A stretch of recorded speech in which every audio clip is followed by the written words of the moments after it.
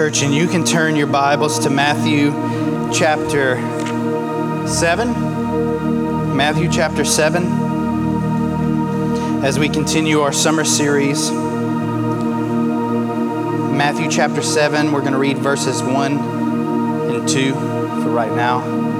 We'll kind of lean into the rest of it together. So Matthew chapter 7, verses 1 and 2. Can we read that?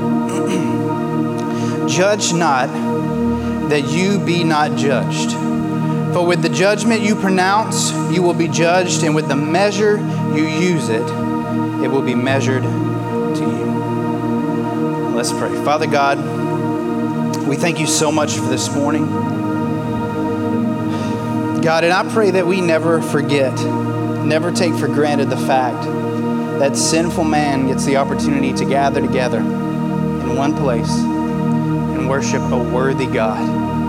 And God, that you tell us that our worship, when it is pure of heart and dedicated to you, not for our own selfish gain, God, that it is an incense, Lord, that it rises up, that is acceptable to you. Father God, I'm so thankful that your word tells us, Lord, that you're not after offerings. God, you're not after what we can give you, God. You're just after our hearts. You're after our love, our obedience, our devotion. God, our willingness to be used by you. So, Father God, I thank you for, Lord, using us. Lord, I thank you for your word. I thank you that you give us the opportunity to see you for who you are and what you want to do for us and in us and through us in our lives. God, we love you. God, we thank you and praise you in Jesus' holy name. Amen. Amen. Well, church, again, just thank you for being here. And, we're going to continue in this series in Matthew chapter 7 as we're talking about, we've titled it, How'd You Hear It? Understanding Misunderstood Scripture. And, as you'll see, as we go through these texts and as we go through the next several weeks, we're going to kind of highlight some things. And so as we kind of were reading that verse, I know for a fact that you've heard it said, or you've said this maybe even yourself, this idea that you have no right to judge me, right? That is something very common, very frequent that we hear.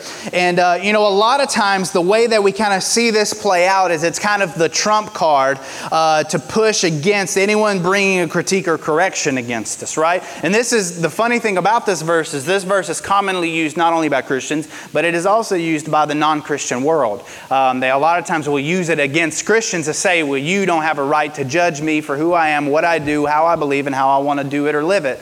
And so in a lot of ways, and I've seen this on the back of vehicles, I've seen this on bumper stickers, I've seen this tattooed on people. Things like this that say, only God can judge me, right? Have you heard it, seen it, said it? Maybe it's been said to you, only God can judge me. But the thing about it is when we really take into consideration what that phrase means for the sayer, for the individual, for the person that's, if it's been you, if it's been someone that said it to you, the reality of this statement reveals very little about the understanding about God's relationship to mankind, right? Because I don't know about you, but in the state at which we are naturally born into, the sinful state we are in, what does the Bible tell us? For the wages of sin is what? Death. And so, and the thing about it is in our natural status as sinful man, our verdict has already been given. The judgment has already been made. Another verse that we're going to talk about a little bit further down, John 3:16 and John 3:17, is, he tells us, he says, listen, Jesus didn't come into the world to condemn the world. Why? Because the world is already condemned. We by nature are already judged. We are born into the status of our father Adam, right? Our fleshly father Adam. So we are born into sin. We are born bearing the condemnation and the judgment that's already been applied to sin. The wages of sin is death, separation from a holy God. And so the thing is, when we say things like only God can judge me, I don't think we really understand the gravity of that statement. Like, we don't want God to judge us where we are. right? We don't want God's judgment because God can't accept sin. God can't be okay with sin and unholiness. It has to be away from Him. There's no place within Him or around Him. It has to be cast away. And so when we say things like only God can judge me, as an individual or someone saying it to us, we're misunderstanding the relationship between God and man. Because what we're asking for is we're asking for God's judgment on sinful man. In church, we desperately don't want that. Not in the status at which we are born into. And what it also reveals, when we're dealing in these interpersonal relationships, when we say it or when someone says it to us, you have no right to judge me, in the context at which that conversation typically happens, is what it also shows is we're misunderstanding the role that we play in each other's lives, right? And listen, in all of these instances, and even in talking about this verse in Matthew chapter 7, verse 1, is I'm not saying that these things haven't been used and abused to a certain extent. But just because, I was having a conversation this past week about church and things, and it's like just because something is mishandled, or just because something is not done right, or just because something has hurt us, it doesn't take value away from it, right? It doesn't take value. Just because maybe we've been hurt by the church or used or abused by scriptures that have been misused, it doesn't make the church or God's word any less valuable to us in the things that it calls us to, in the way it calls us to live. And so, in all these instances, when we go through these texts, the main thing that I want to do is I want to embrace the context to see the deeper truth about what God wants to do, can do, and will do in the midst of it. How God wants to use us. How God wants to take the truths of these verses and reveal them to us for our growth, for our development, how we engage in that with each other. So kind of looking at the context of this verse, what we see here in Matthew chapter 7, verse 1, really Matthew chapter 7, is we're seeing Jesus wrapping up a sermon. What would be probably the longest of Jesus' sermons that they speculate lasted several days. Not only kind of the length of it, but really just the profoundness of His teachings, where He's really, and I really want to encourage you, and I'm hoping that going into this next kind of going into the fall or even into next year, that we'll do a sermon series on the Sermon on the Mount. We've done it in the past at other places, but there's just so much here. Matthew chapter 5 through Matthew chapter 7, there's just so much there about the Christian life. I really want to encourage you to go back and read that maybe this week. Matthew chapter 5 through Matthew chapter 7. Where Jesus, he's got His disciples kind of pulled close to Him.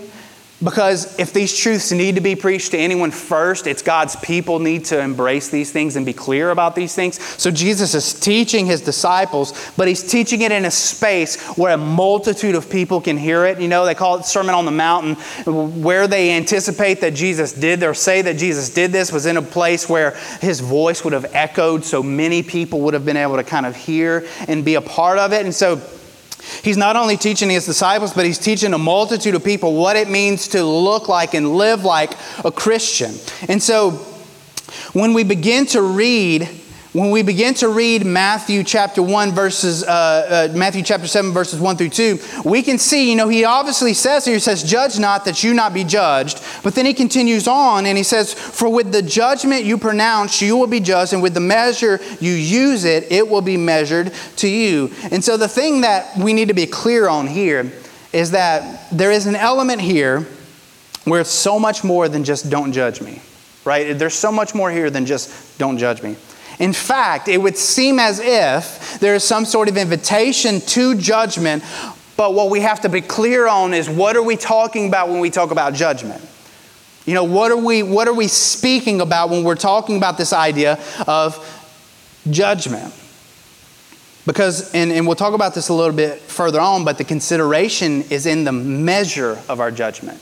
Not in the lack of judgment, but it's in the measure or the type of or the gravity at which we measure the judgment. And so what we have to be clear on is, what are we talking about judgment? So anytime the Bible remember the Bible uses words that we know in place of where in a different language there may have been a lot of different words to describe a different type of outlook on that particular word. But so a lot of times when the Bible talks about judgment, it's speaking of a verdict, right? Giving a verdict to something. Guilty, not guilty. That is judgment. But then there are other spaces at which the Bible talks about judgment where it's not talking about giving a verdict, but it's talking about a judgment in a sense of analyzing something or evaluating something. And so what this verse is calling Christians to consider is their evaluation and analyzation of each other. Okay? This is not saying not to do those things, but it's telling us how to do those things. And that's the difference. So what we have to be clear on is that this isn't not telling us to analyze, but it's making sure how that process happens and according to God's way. Because what I truly believe and what the context of this verse would tell us, because when you look back, when a lot of people think about don't judge me, typically it's in response to criticizing us or some type of critique or trying to redirect or correct us. And so when we hear that and our initial reaction is, well, you don't have a right to say that to me. What we have to understand is when the Bible says, judge not yet you be judged, like He's telling us not to judge each other in a way of giving verdicts. But even though we don't make verdicts, we do make assessments, right? Scripture is clear on that. Scripture calls us to that, and that's that role at which we play with each other as Christians, where we step into each other's lives, and we are called to analyze, to discern. We are called to see each other's lives, how we're living, and be a part of that process with each other. Because we're not called to make verdicts. I mean, the Bible is very clear that there is a finality to verdicts, and we don't hold that type of power or authority. So I don't have the right to condemn someone. I don't have the right to call someone, to give them a verdict. I don't have a right to say, well, you're guilty. I don't have that right. I don't have that power. I'm not the ultimate judge. Only God is. But in the midst of that judgment that speaks more to analyzing or evaluating, there is something that God has called us to do. Matthew chapter 7, verse 15 and 16. You can kind of see this play out a little bit. I'm going to knock my thing off here. You can see this play out a little bit. In verse 15, He says, beware of false prophets who come to you in sheep's clothing, but inwardly are ravenous wolves. You will recognize them by their fruits. Are grapes gathered from thorn bushes or figs from thistles? So we see there that what Jesus is calling us to, because He's teaching on it a little bit further down, He's calling us to analyze. He's calling us to be aware of how people are living. And so being aware of how people are living isn't casting a verdict. Being aware of, and He's talking about false prophets, so He's talking about people who present themselves as religious people. So this is being aware of, analyzing, evaluating the life of someone who calls themselves a follower of God. And so does that verse, can we evaluate someone's fruits by not judging them in that sense? No, we can't. There has to be an element of judgment, of evaluation, of analyzation. He's not casting verdicts when He's telling us to do this. He's telling us to discern, to evaluate. So there is a context at which He invites us into that. And listen, before this, Jesus is teaching on all kinds of things that would have been very upfront, very in their face. I mean, He's calling them to be salt and light. He's calling them to live out. He's teaching on anger, lust, divorce, taking oaths and swearing. He's talking about loving your enemies. So He's challenging them leading up to this point in how they live as Christians. And so for Christians to engage with each other in a critiquing, redirecting type of way is not judgment. So to say that you don't have a right to judge me because you're telling me something that I'm doing wrong is not an accurate statement. It's not accurate to say that we can't do that for each other. God has called us to do that for each other. Now, is there a particular way that we do that for each other? Absolutely. And I believe that that's what the rest of this tells us. It tells us how to do that. How do we evaluate? How do we judge each other in a sense in the way at which God has called us to? And I think He tells us that as we move on. Because what I believe, that if I could sum it all up in one thing, it would be this, that He can mold us through godly judgment when done in His way. He can mold us through that. That's what He's created us, and He's placed us within the context of this relationship with each other so that we can complement each other in a way where we help each other fill in the gaps with each other where things are missing, where we need someone from the outside like David needed in his day when he was sinning, and he had the prophet came to him and he said, David, he told him a story about a man who was sinning, had done some sinful things. And David gave a judgment, kind of an analysis about what that person was doing and how it was wrong. And then the prophet said, David, that's you. That person is you. We need those people in our life that step in, because sometimes when we're in the midst of sin, when we're in the midst of this comfortable kind of pet sin that we live with, or this lifestyle, or whatever it might be that we're doing, sometimes we don't see it. We're blind to it. We're numb to it. Or we've just become so accustomed to it. This is just life. This is just how I live. This is just how I function. Sometimes we need someone. Maybe that's our spouse. Maybe that's a friend. Maybe that's somebody in our small group or whatever it might be that leans into our life and says, hey, you need better than this. You are worth more than this. This thing that you're giving yourself over to is robbing you of the joy that God has for you. We need that. And that's not judgment in the sense of casting a verdict. That's judgment in a sense of analyzing and evaluating our brother or sister in Christ's life and saying, hey, this needs to change.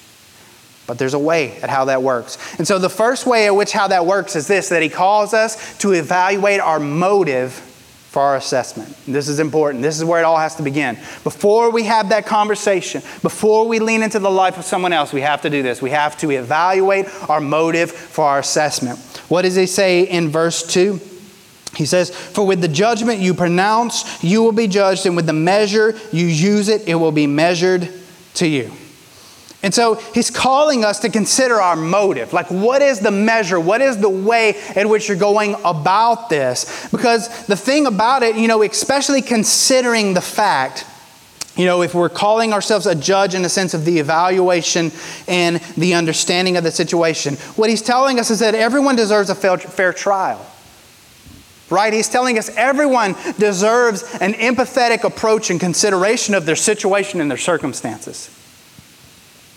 So when we approach someone who we know, maybe it's our spouse or a friend or somebody at work, whatever it might be, and we're feeling God kind of pulling us towards that He calls us very first and foremost to consider the motive. Consider the motive and the reason at which you are stepping into this conversation, because that motive or that reason is going to be applied back to you. So, if it's based out of selfishness, if it's based out of anger, because sometimes we do things or say things out of anger. Like if someone's hurt us through their sin, then we feel this need to discipline them in their sin, but it's not driven by a heart that wants to see them be better. It's driven by a heart that's mad at them, right? We've been in those spaces before, where somebody has sinned against you and now you feel like you need to hold them accountable for their sin, but it's not driven by your love for them, it's driven because you're mad at them. We have to stop. Consider the measure. Do we want that measure applied back to us? Do we want that type of mindset applied back to us? Matthew chapter 6, verses 14 and 15, it says this. It's for if you, this is in the Sermon on the Mount also, He says, for if you forgive others their trespasses, your heavenly Father will also forgive you. But if you do not forgive others their trespasses, neither will your Father forgive your trespasses. So He's telling us, He says, listen, if you have this very boxed in, narrow approach to how you're dealing with someone, then you are welcoming that same boxed in, narrow, unempathetic, unsympathetic, unmindful approach to yourself.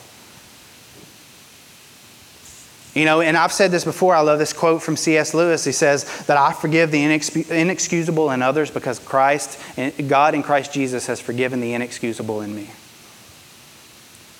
And so listen, we have to be able to enter into these spaces with this kind of open-handed approach to like, God, I want to do this. I feel this need to step into my brother or sister's life.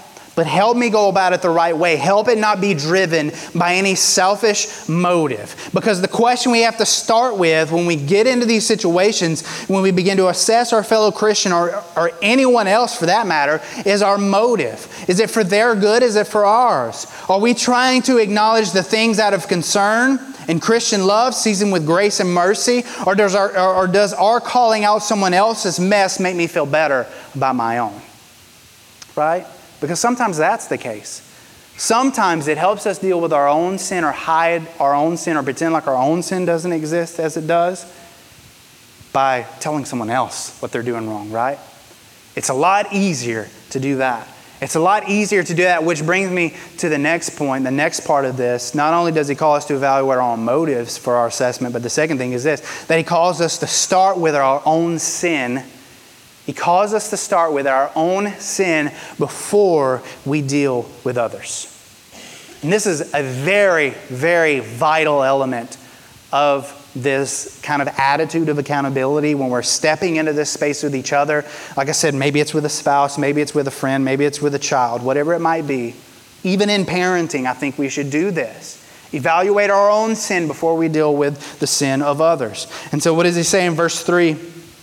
And we'll read down to verse 5. He says, "Why do you seek the speck that is in your brother's eye, but do not notice the log that is in your own?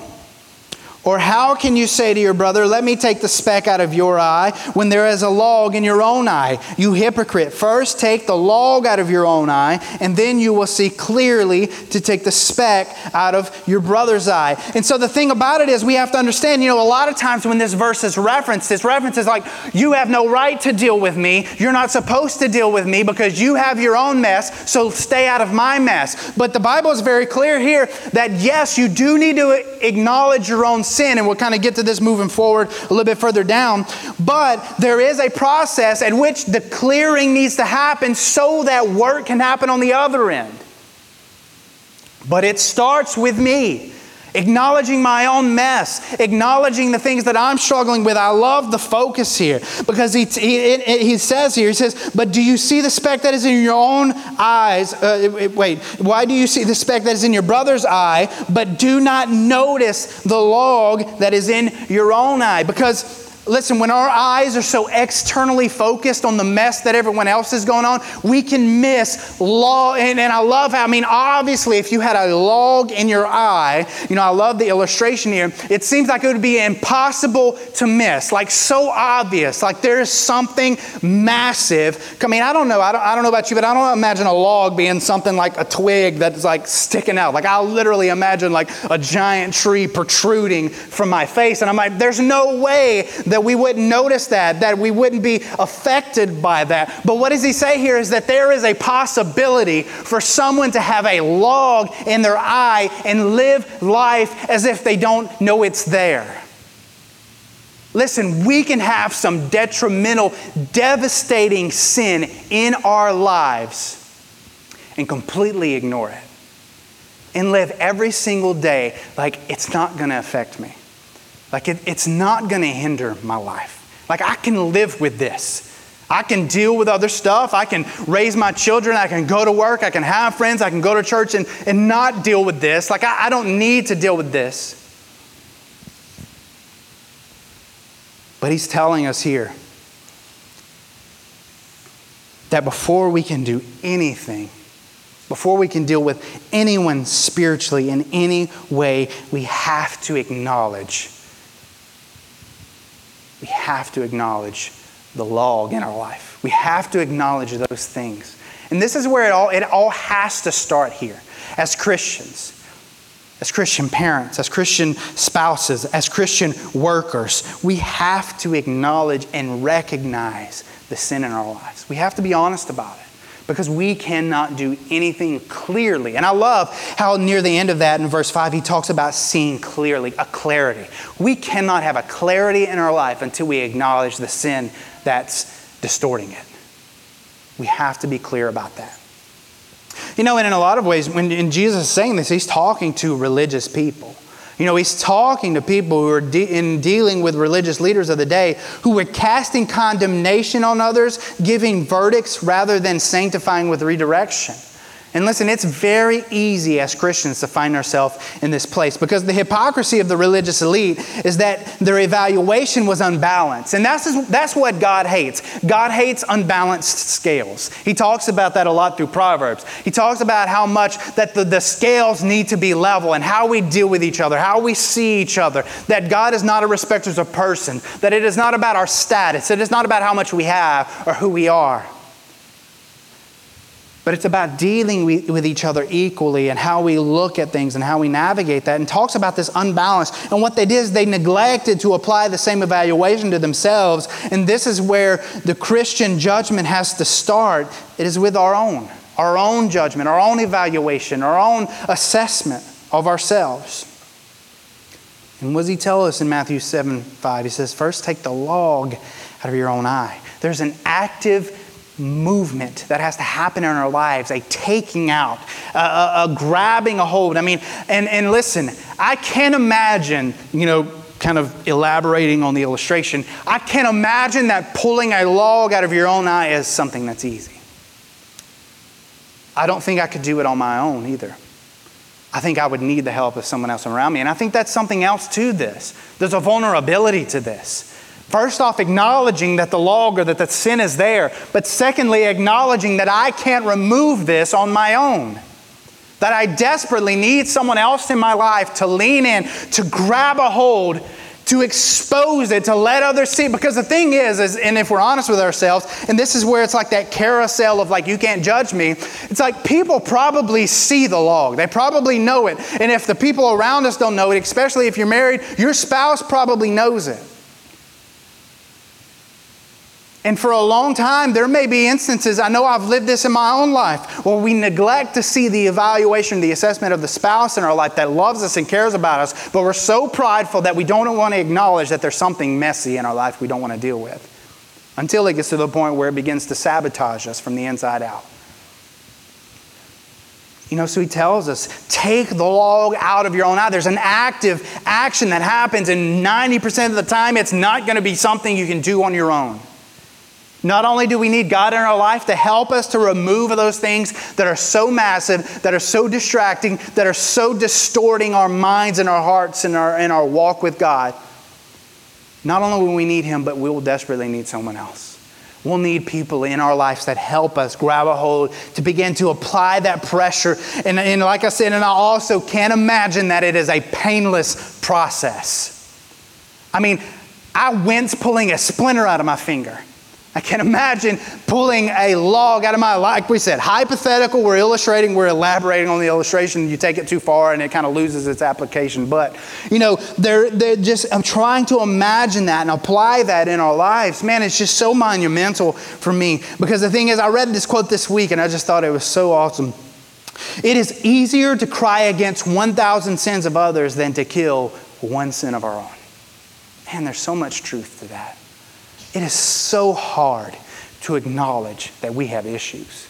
It is so hard to acknowledge that there is something that is deteriorating me from the inside, that is clouding up my heart, that is clouding up my judgment. It's affecting the way I see my spouse. It's affecting the way I live in the world around me. It's affecting the way that I engage in worship and prayer and devotion.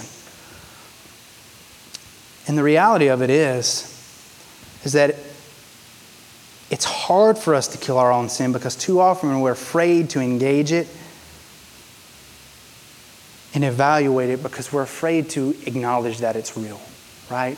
We're afraid to bring light to it because we know if we acknowledge it, then we're acknowledging that God sees it and acknowledges it. And then if we acknowledge it and God acknowledges it, and then maybe other people know it, and then for me to deal with it, it's going to have to be seen or known to some extent. And so there's this fear about what's known. There's this fear about what's seen. But the Bible is very clear that until we move this out of the way, we can't bring clarity. We can't bring clarity to others without clearing our own eyes. And so there's something that has to happen, and it has to start in my heart and in my mind and in my own life. And this is not a natural inclination of humankind. We are not naturally inclined to acknowledge our weaknesses. Our natural state is, I'm good. I'm fine. Things are great. We know how to put on a show in that regard. We know how to pretend like everything is fine. And then we question why, after a period of time, that things just fall apart. John MacArthur said this. He said, people are not naturally inclined to look at themselves honestly, to perform a self-evaluation under the bright and perfect light of God's Word. They know instinctively that their pride, self-will, and love of sin will be exposed under the Lord's righteous standards. And this is a space at which we cannot be afraid to let see. Because what I love, and Proverbs talks about this, that whatever we uncover, God covers up. That whatever we uncover, whatever we acknowledge, whatever we are honest about, God will cover up. The Bible tells us that love covers a multitude of sin. And that's the same with God's love and grace and mercy in our life. That when we begin personally to expose the sin and acknowledge the sin and acknowledge the reality of what's happening in our life, or the sin that's overtaken us, the things that reign over us, God will begin to do the work in our lives to cover that up. The more we dig up, the deeper He buries it. And the more honest we are, the further we get away from it ruling us, the further we get away from it taking control of us and us being a servant to it. Because the reality, and this is what God's called us to in Mark chapter 4, verse 21 and 22. He says, and He said to them, is a lamp brought in to put under a basket or under a bed or not on a stand? For nothing is hidden except to be made manifest, nor is anything secret except to come to light. And listen, the thing about it is, and I say this to myself all the time, I try to say this to others in conversation, when Jesus Christ died on the cross, He outed every single one of us. Christ didn't just die for me, and He didn't just die for you. He died for all of us. And what did that do? It acknowledged that every single one of us had sin that needed to be died for. We're not tricking God. God knows. God's seen. Jesus outed us as sinners in desperate need of saving the moment He died on the cross. So the thing that we need to stop doing is we need to stop hiding the fact that we have things that need to be dealt with. 1 Corinthians 4:5 says, therefore, do not pronounce judgment before this time, before the Lord comes, who will bring to light the things now hidden in darkness. Listen, if we don't do it, we can guarantee that Christ will. That who will bring to light the things now hidden in darkness and will disclose the purposes of the heart. Then each one will receive his commendation from God. Listen, there's nothing that's hidden from God. God sees, God knows. Romans 14:10. Why do you pass judgment on your brother? Or you, why do you despise your brother? For we will all stand before the judgment seat of Christ. And so remember, this is Paul obviously talking to the religious elite, but it's a reminder to us that in what we are trying to hide, that there is a time at which God is going to bring to light everything that we're dealing with, everything that we're navigating, everything we're trying to hide. James 5:9. But there's more value, there's more purpose, there's more beauty to it when we begin to deal with it with God, and then finding people that we trust in our lives to begin to have conversations through these things, to have that other person to help us pull the log from our eye and to be able to bring clarity to our life so that we can move into other people's lives and bring clarity to theirs. James 5:9 says, do not grumble against one another, brothers, so that you may not be judged. It says, behold, the judge is standing at the door.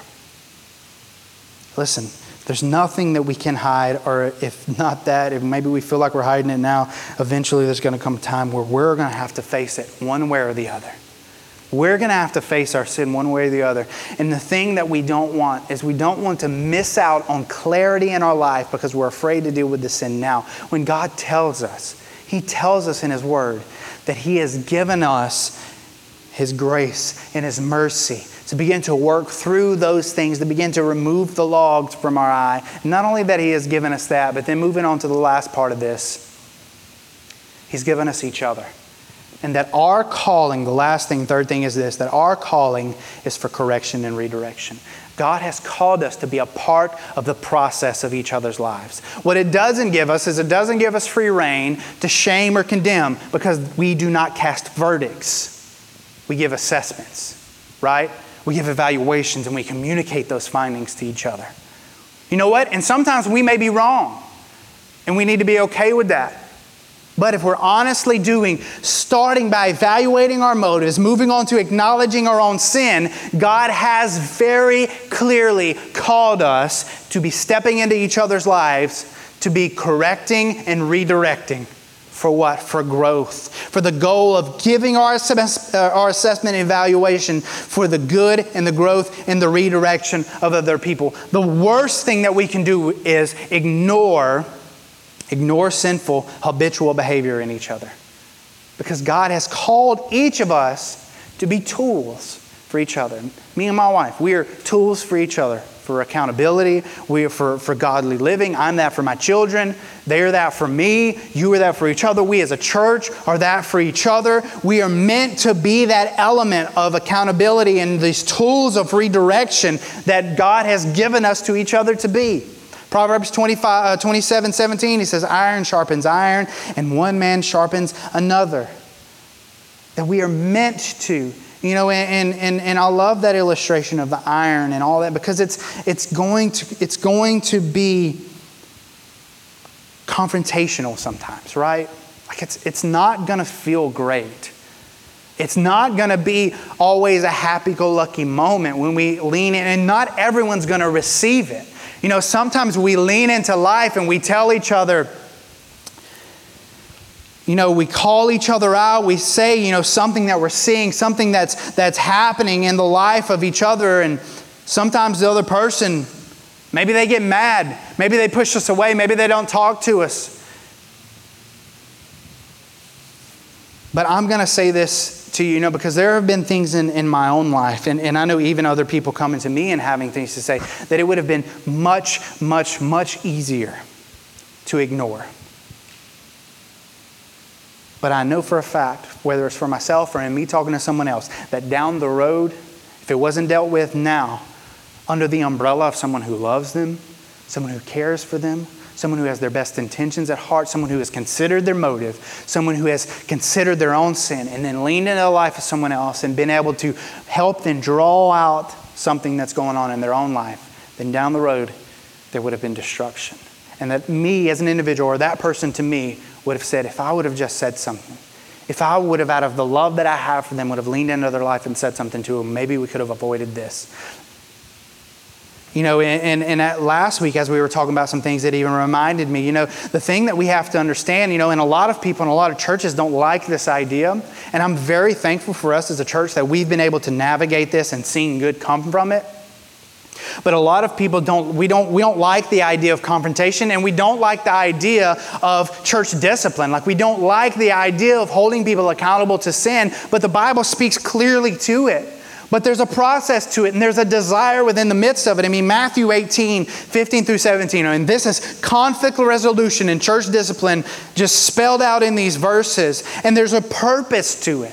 There's a process to it. And he says in verse 15, he says, if your brother sins against you, go and tell him his fault between you and him alone. And so there's this purposeful, personal evaluation that if someone has sinned, or you've seen sin, or that sin's happened to you, that the first thing you do, you don't go complain about it to someone else. You don't go have a conversation. You don't text someone else about it. You don't go and have, go get your hair done. You don't go out and eat. You don't go do whatever. Go to someone else's house and you go and them to say, hey, so-and-so did this. Do you know what so-and-so did, or what so-and-so did to me, or what so-and-so did to someone else? That's not how that works. That if someone has sinned or sinned against you, you go to them.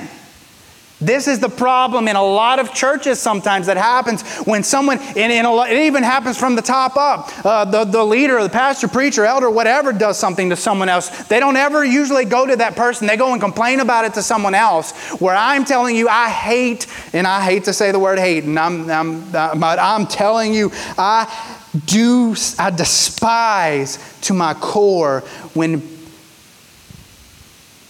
And I've been victim to it. And that's why for us as a church and dealing with other people, I always tell them, you've got a problem with this person, go to them.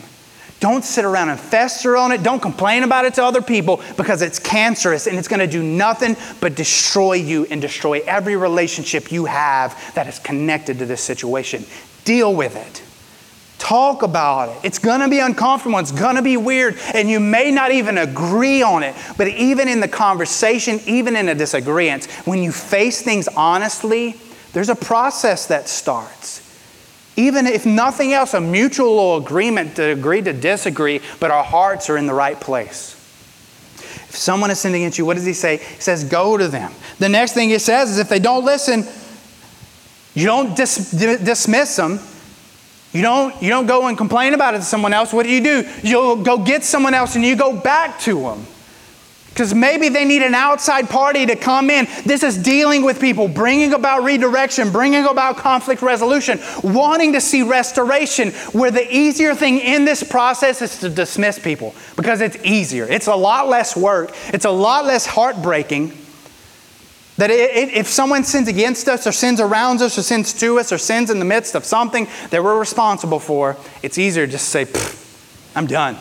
It's easy to write people off. It is so easy to say, I'm done. You've hurt me. You've disrespected me. You've sinned against me, whatever it might be. It is easy to write people off. But it takes more courage. It takes more strength to lean into those uncomfortable situations and to say, listen, I've been hurt.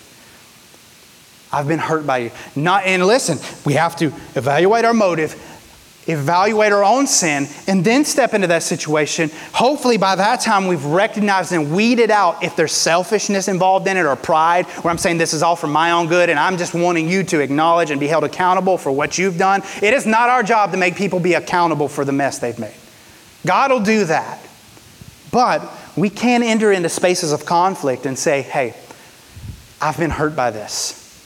And I want you to hear it, and I want to work through it. Because the goal with sin and dealing with people who have sinned either against you or sinned around you is we want to see resolution. Like, we want to see restoration. We want to see redemption, reconciliation. And if that is not our goal, then we are missing it. In the midst of the church, if someone has sinned in the church from leadership down, our desire should always be reconciliation. Should there be church discipline? Absolutely. Sometimes, do people need to step aside or step back from certain situations? Absolutely, because it could be clouding or keeping them from really growing or moving. But our desire should always be reconciliation. Because, and I've always been under the impression, and I think I said this last week, that people are better off under our care than they are being cast out into the world. When people have sinned, the worst place for them to be is out there. Unfortunately, the culture the church creates, sometimes that's not the case. But the way it's supposed to be is the church should be the place for healing and redemption and recovery. This is where that's supposed to happen, right? This is where that's supposed to happen. And so he talks about conflict resolution. And then he goes on. He says, if he refuses to listen even to the church, after even telling the church, let him be to you as a Gentile or tax collector. Calling sin, sin. Call it what it is. We have to do that. There's a necessity of accountability that's there. And then in Romans 14:13 he says, therefore let us not pass judgment on one another any longer, but rather decide never to put a stumbling block or a hindrance in the way of the brother. Our desire is redirection and restoration. Just don't put a stumbling block. Don't hinder people's process of growth and redemption. And so I want to end it like this, as we kind of are wrapping our mind around this, and as the group kind of comes up and we get ready to worship to end with this morning. But the thing we have to remember is this, in the reminder, that a faithful servant of God will see himself as he sees others. He will recognize his own sinfulness and need for God's mercy, a need he shares with his brothers and sisters in Christ, and he will have no reason to consider himself better than others, but will follow Paul's teaching from Philippians 2:3. This is how we deal with each other. This is how we enter into those relationships. And I love Paul's illustration and the way he says this in Philippians 2:3. What does he say? He says, do nothing. Do nothing. Church, do nothing. Don't do conflict resolution. Don't do church discipline. Don't do redirection. Don't do accountability. Do nothing out of selfish ambition or vain conceit. Rather, and this is the key. This is the key to how we do it, why we do it, and what our goal and desire is in the midst of it. Rather, in humility. Humility. Value others above yourselves. Value others above yourselves. Church, everything we do, when we deal with judgment, evaluation, assessment, redirection, we enter into the life of our brother, sister in Christ, and we call out something that is sinful, that may have them entangled. It has to be done in a way. And this is the key. value others above yourselves and let them know that. They need to know that your motive is that you love them, that you care for them, and you enter into it with this humility of, I am not perfect. I am not coming to you because I have it all figured out, but I am coming to you as a loving brother or sister in Christ to tell you that there is something that I see in your life, that maybe it's affected me, or maybe I've seen it affect other people around us, that if it isn't dealt with, it will destroy you. We have to be able to have those honest conversations with each other because God has called us to be used as those tools for that. Church, humility is the theme in the Sermon on the Mount in Matthew 5 through chapter 7. And it is the approach, it is the key to this growth in our lives. And so the challenge for us is this morning. I'm going to work backwards. That the first thing is this, that we acknowledge that we have a calling to hold each other accountable, that we have a calling to lean into the lives of each other for redirection, for redemption, for growth, for correction. God has called us to those things. But the way that we accomplish that, is number one, we evaluate our motives. What is my motive for calling out the sin of my brother or sister in Christ, my spouse, my child, whatever it might be? What is the motive? Our motive has to be, as Paul said in Philippians 2:3, that in humility we value others more than ourselves. That I want to see good for you. I want to see good for you. Not to see good for me, not to make me feel better about my mess, but to see good for you because I love you and I want to see better for you. So not only do we evaluate our motives, but then we evaluate our own sin. We acknowledge the logs in our eye and we take them out. We take action to remove them from our lives, which requires what? It requires vulnerability. It requires acknowledging it, and it requires bringing someone else into our lives. Not only God, but someone else. Being receiving of the correction that our brothers and sisters can offer us. So as we kind of move into this space of worship, I'd ask you to do this. Bow your head with me. Close your eyes as we pray and we ask God to give us the strength and courage it takes to be honest about the sin that we're dealing with in our lives so that we can have clarity to deal with the sin in the lives of those we love and care about or people who have sinned against us so that we can deal with it in a way that is not prideful, that is not sinful, and that desires to see restoration and reconciliation, whether it's in a relationship between people and a husband and wife or in a friendship or in a family space, that we would want to see restoration. That has to be our desire and our motive. So let us pray. Father God, we thank you. God, we thank you for this opportunity that you give us and the example that you have given us in the gospel of Jesus Christ, that as sinful humanity, you gave us a way. God, you gave us a way for restoration. You gave us a way for redemption and reconciliation. And that's in acknowledging our own sin and receiving what it is you have for us. Father, and I pray that as we enter into the lives of other people, Father God, that you would allow us to honestly evaluate our own sin, our own motives. But God, giving us the strength and the courage it takes to be the people for each other you've called us to be, a necessity of accountability. That God, you have not called us to give out verdicts, but you have called us to analyze and evaluate and to redirect, to be a part of correction and to be a part of the restoration and redemption of each other. God, that's why you have put broken people together, to support each other, to bear the burden with each other, and to love each other in that way, to love each other towards the right path, to love each other towards the right space. God, that we would be welcoming. God, I pray for us to be welcoming of correction and humility. God, I pray that we would be welcoming of the evaluation and be calling out to our brothers and sisters, God, tell me what I'm doing wrong so that I can do it better.